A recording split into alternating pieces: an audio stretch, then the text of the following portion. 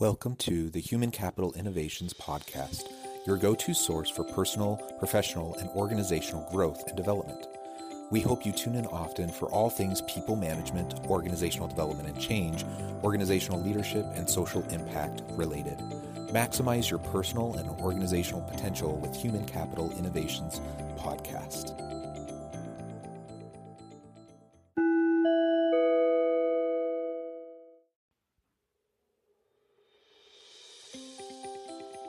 Welcome to the Human Capital Innovations Podcast. In this inspiring TED Talks HCI podcast episode, I explore Mark Mueller-Eberstein's 2012 TEDx talk, Lead and Be the Change.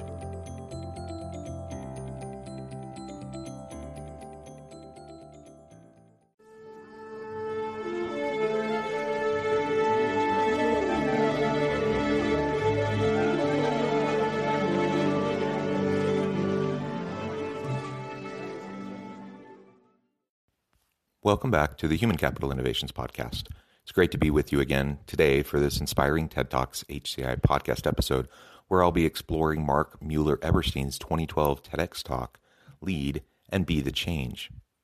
Professor Mark Mueller-Eberstein is an internationally acclaimed business leader, entrepreneur, consultant, researcher, best-selling author, and teaches at Rutgers University Center for Management Development.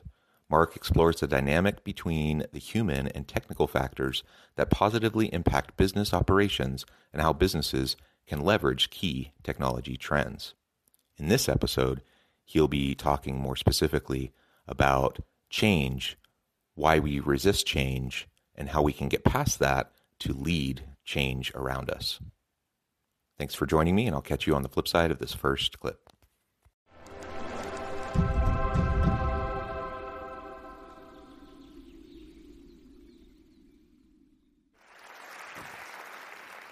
So we're talking about transformation and change, right?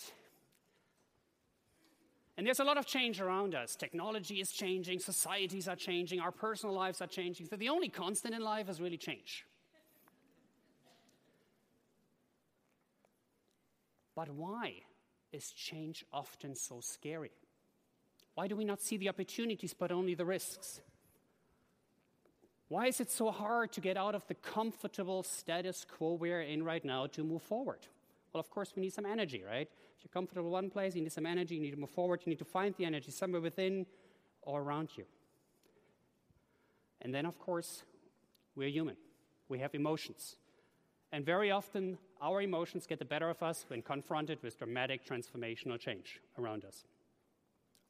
Professor Schlossberg has a great theory and a great model of transition that really explains the emotional roller coaster we are going through when confronted with radical transformation. Something big happens to us or around us or with us. The first thing is denial. This is not happening. It's not happening to us. It's not happening now. Eventually, though, reality sinks in. A lot of fear, anxiety take over. So what do we do? What does it mean for us? Will we have enough to eat? Will we have a roof over our head? What gaps will we be loved? Who knows? We're stressed. We try not to deal with it. But eventually, we'll try to find out how to practice some things. Try to say, oh, this works, this might not work. We are learning things. And then we start to discover the opportunities in the transformation. We're getting excited.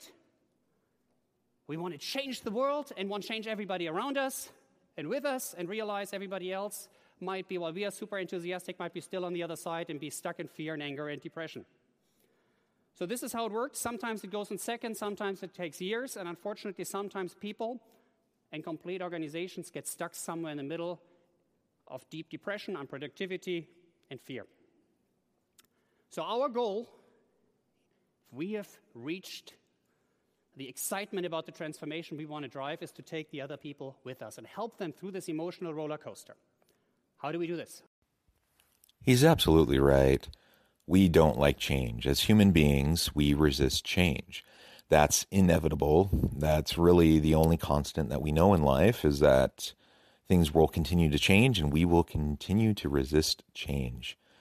When we're in the status quo, going to our normal business, our daily lives, it takes some sort of push to get us out of that inertia, to get us to move in a different direction. And couple that need for some form of energy to push us in a new direction with the natural emotional resistance that we have to change. And it's no wonder that so often change initiatives fail, in large part due to a lack of buy-in from across the organization, from across members of the team, and because people just have too much emotional resistance to change. And a lot of that is built upon fear and anxiety and stress related to the change. What does this change mean for me in my life, for my work, for my family? Will we be able to be successful in this new environment? These are all the types of typical questions that come up almost every single time that a major change happens, whether it's in your personal life, in your work life, or whatever the case may be. So again, we know that change is hard. We know that resistance is inevitable. The question is, how do we start to break down that resistance? And first, how do we break it down within ourselves? How do we make sure that we are open to change, that we're open to pivoting when necessary and making adjustments to our own approach so we can continually learn and grow and develop into the person that we're meant to become, that we can fulfill our full potential? How do we do that? And we can't do that unless we're open to change. How do we break down that resistance for ourselves? That's really what he's exploring in the first half of his TED Talk here in this first clip. And as we move into the second half, the second clip, he's going to be then talking about once we are able to drive change and open ourselves up to change internally, then how do we leverage that to push towards leading others around us to change? Because I might be able to get on board with some sort of a shift, some sort of a change, a strategic direction, a pivot, whatever. But if I can't get my people on my team to buy in and commit to the change and break down the resistance that they have, or within my organization or in my community or in my family or whatever, if I can't do that, then most change still can't occur, even though your intentions are good and you're putting forth your own personal effort. So how can we lead change effectively? That's what he'll explore in the next part of this talk.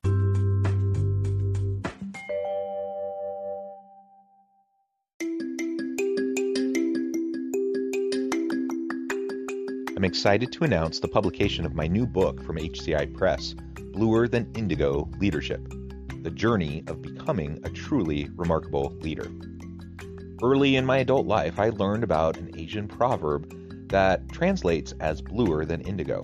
If you think about the color indigo, it is a brilliant, deep, and vibrant blue, what some would call the bluest of blues. To have something that is bluer than indigo is rare and truly remarkable. Contrary to popular myth, there is no one-size-fits-all or cookie-cutter approach to effective leadership. There's no silver bullet, no secret sauce, no go-to model that will solve all of our problems. The truth is, great leaders have all had their unique strengths and flaws, and have all had to discover and then pave their own distinctive path in their life's journey to fulfill their leadership potential. Bluer Than Indigo Leadership will help you discover your own path and explore those ordinary, everyday actions that will help you respond to an uncertain future and produce extraordinary results for individuals, teams, and organizations.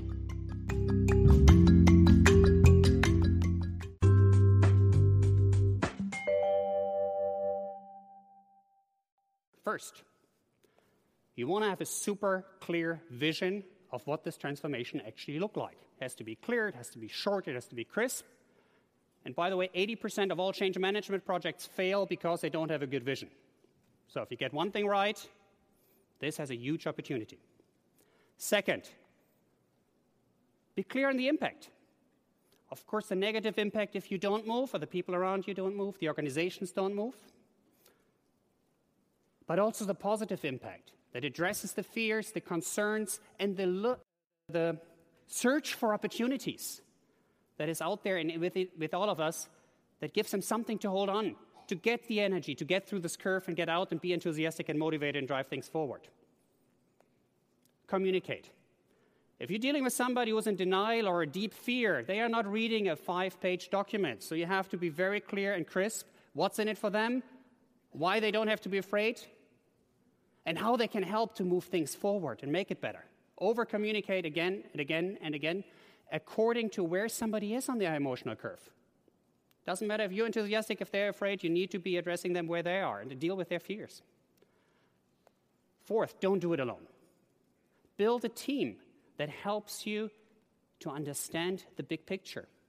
A diverse team with diverse viewpoints sharpens your vision, gets a better strategy, get a better plan, and you have a lot of allies that can help people and organizations through every stage of the emotional curve. And last but not least, you own the change. You are the leader of the change you want to see and you want to drive. Celebrate the victories step by step while you are going through this transformation. So people stay engaged, they see the progress, and you start a movement, and more people will join and support you in that journey. And at the end, don't forget to celebrate the victory. Celebrate, harness the energy, because one thing is sure, change is happening again. But if you have successfully managed a radical transformation once, the second time, it's not easy, but it's going to be easier. So in the second half of his TED Talk, he then explores several very specific tips and tactics that need to be taken as you're trying to move beyond personal change and move into leading change with those around you. Now, again, the reality is that in many aspects of our lives, we can be as committed as we want to the change, but that doesn't necessarily mean anything for how it's going to shift our family life, our community life, our work life, whatever. And most changes require more of a commitment from a broader range of people. So how do we develop that commitment? And he lays out several important steps. And of course, it always starts with creating a clear message around the change, a clear vision for what this change will mean. What is the impact of this change? How is this going to improve the lives of those around you? Because it's going to take effort, it's going to take work, and it's going to take sustained effort over time. And unless you see some sort of a benefit or value to it, most people, even if they're on board initially, their attention span will wane, their effort will fall off over time. So create that clear message, communicate that clear message, and develop a small group, a small team of people that can support you in the effort to lead the change. Because you will burn out. You won't be able to do it all yourself, and eventually your energy will be expended. So get some champions that can also support you and can be champions for the change in their particular sphere of influence.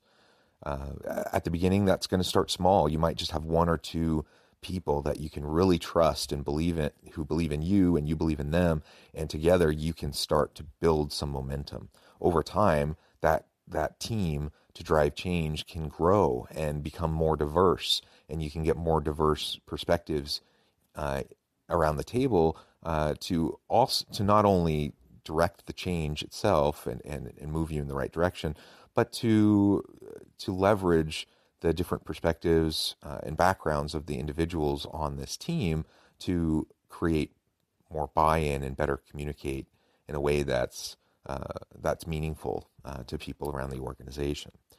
Now, again, at the end of the day, nobody is foolish enough to think that this is going to be easy. The reality is that most change initiatives, particularly the most complex and widespread change initiatives, fail. And it's not just a matter of them not quite accomplishing what the organization set out to do. These are often very epic failures that can often cause more problems and create new problems than even existed before. And when that occurs, then it just reinforces this mindset among the people in your organization that what is the point? Why even try in these change initiatives? Because they're going to fail, and it just builds up resistance for the next time.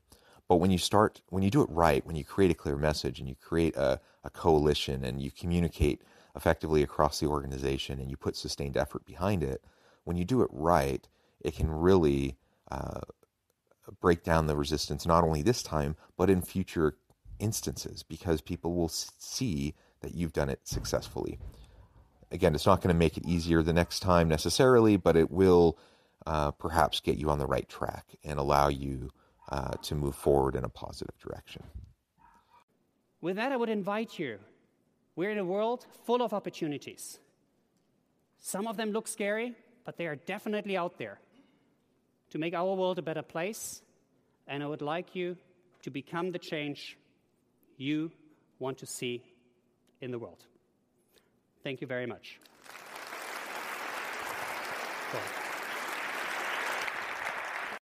I really appreciate any time I come across a good discussion on change and managing and leading change, because I think this, as he says at the very beginning of his talk, it's inevitable. Like we have change in our lives each and every day. And the only people who don't change are those who become complacent and stagnant and stop growing and learning. And that's not what successful organizations look like. And in my mind, that's not what a life well lived looks like. So I think we all need to be striving for growth, and growth means change. Thank you for joining me for this episode of the Human Capital Innovations Podcast. As always, I hope you stay healthy and safe, that you can find meaning and purpose at work each and every day, and I hope you have a great week.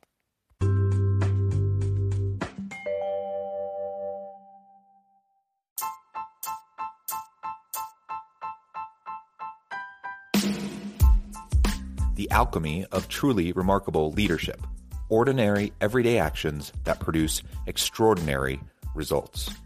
Consider how the nature of work has shifted over the past 50 years. With increased globalization, rapid technological advancement, and the shift in economic composition, the average job of today looks very different than the average job of 50 years ago. What will the jobs and organizations of tomorrow look like? Moreover, what does this all mean for organizational leaders? What are the core competencies and capabilities of organizations and their leadership that are prepared for continued disruption and geopolitical and socioeconomic shifts? Regardless of what the future holds, increasingly, leaders need to be socially minded, data-driven, decisive, champions of talent, and disruptors of the traditional notions of leadership, teams, organizations, and work. The alchemy of truly remarkable leadership will help you to explore your own leadership competencies and capabilities and consider ways to apply and implement them into your workplace and personal life.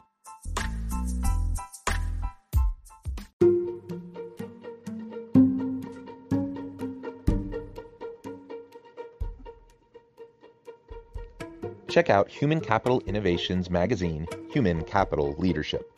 Human Capital Leadership is a free, interactive e-magazine with the mission to help individuals, leaders, and organizations find innovative approaches to maximize their human capital potential. We publish issues quarterly in August, November, February, and May. Take a look at the latest issue and let us know what you think.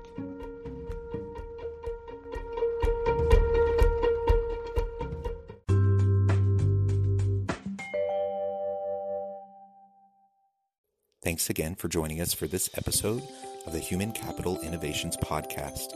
I hope you stay healthy and safe and that you have a great week.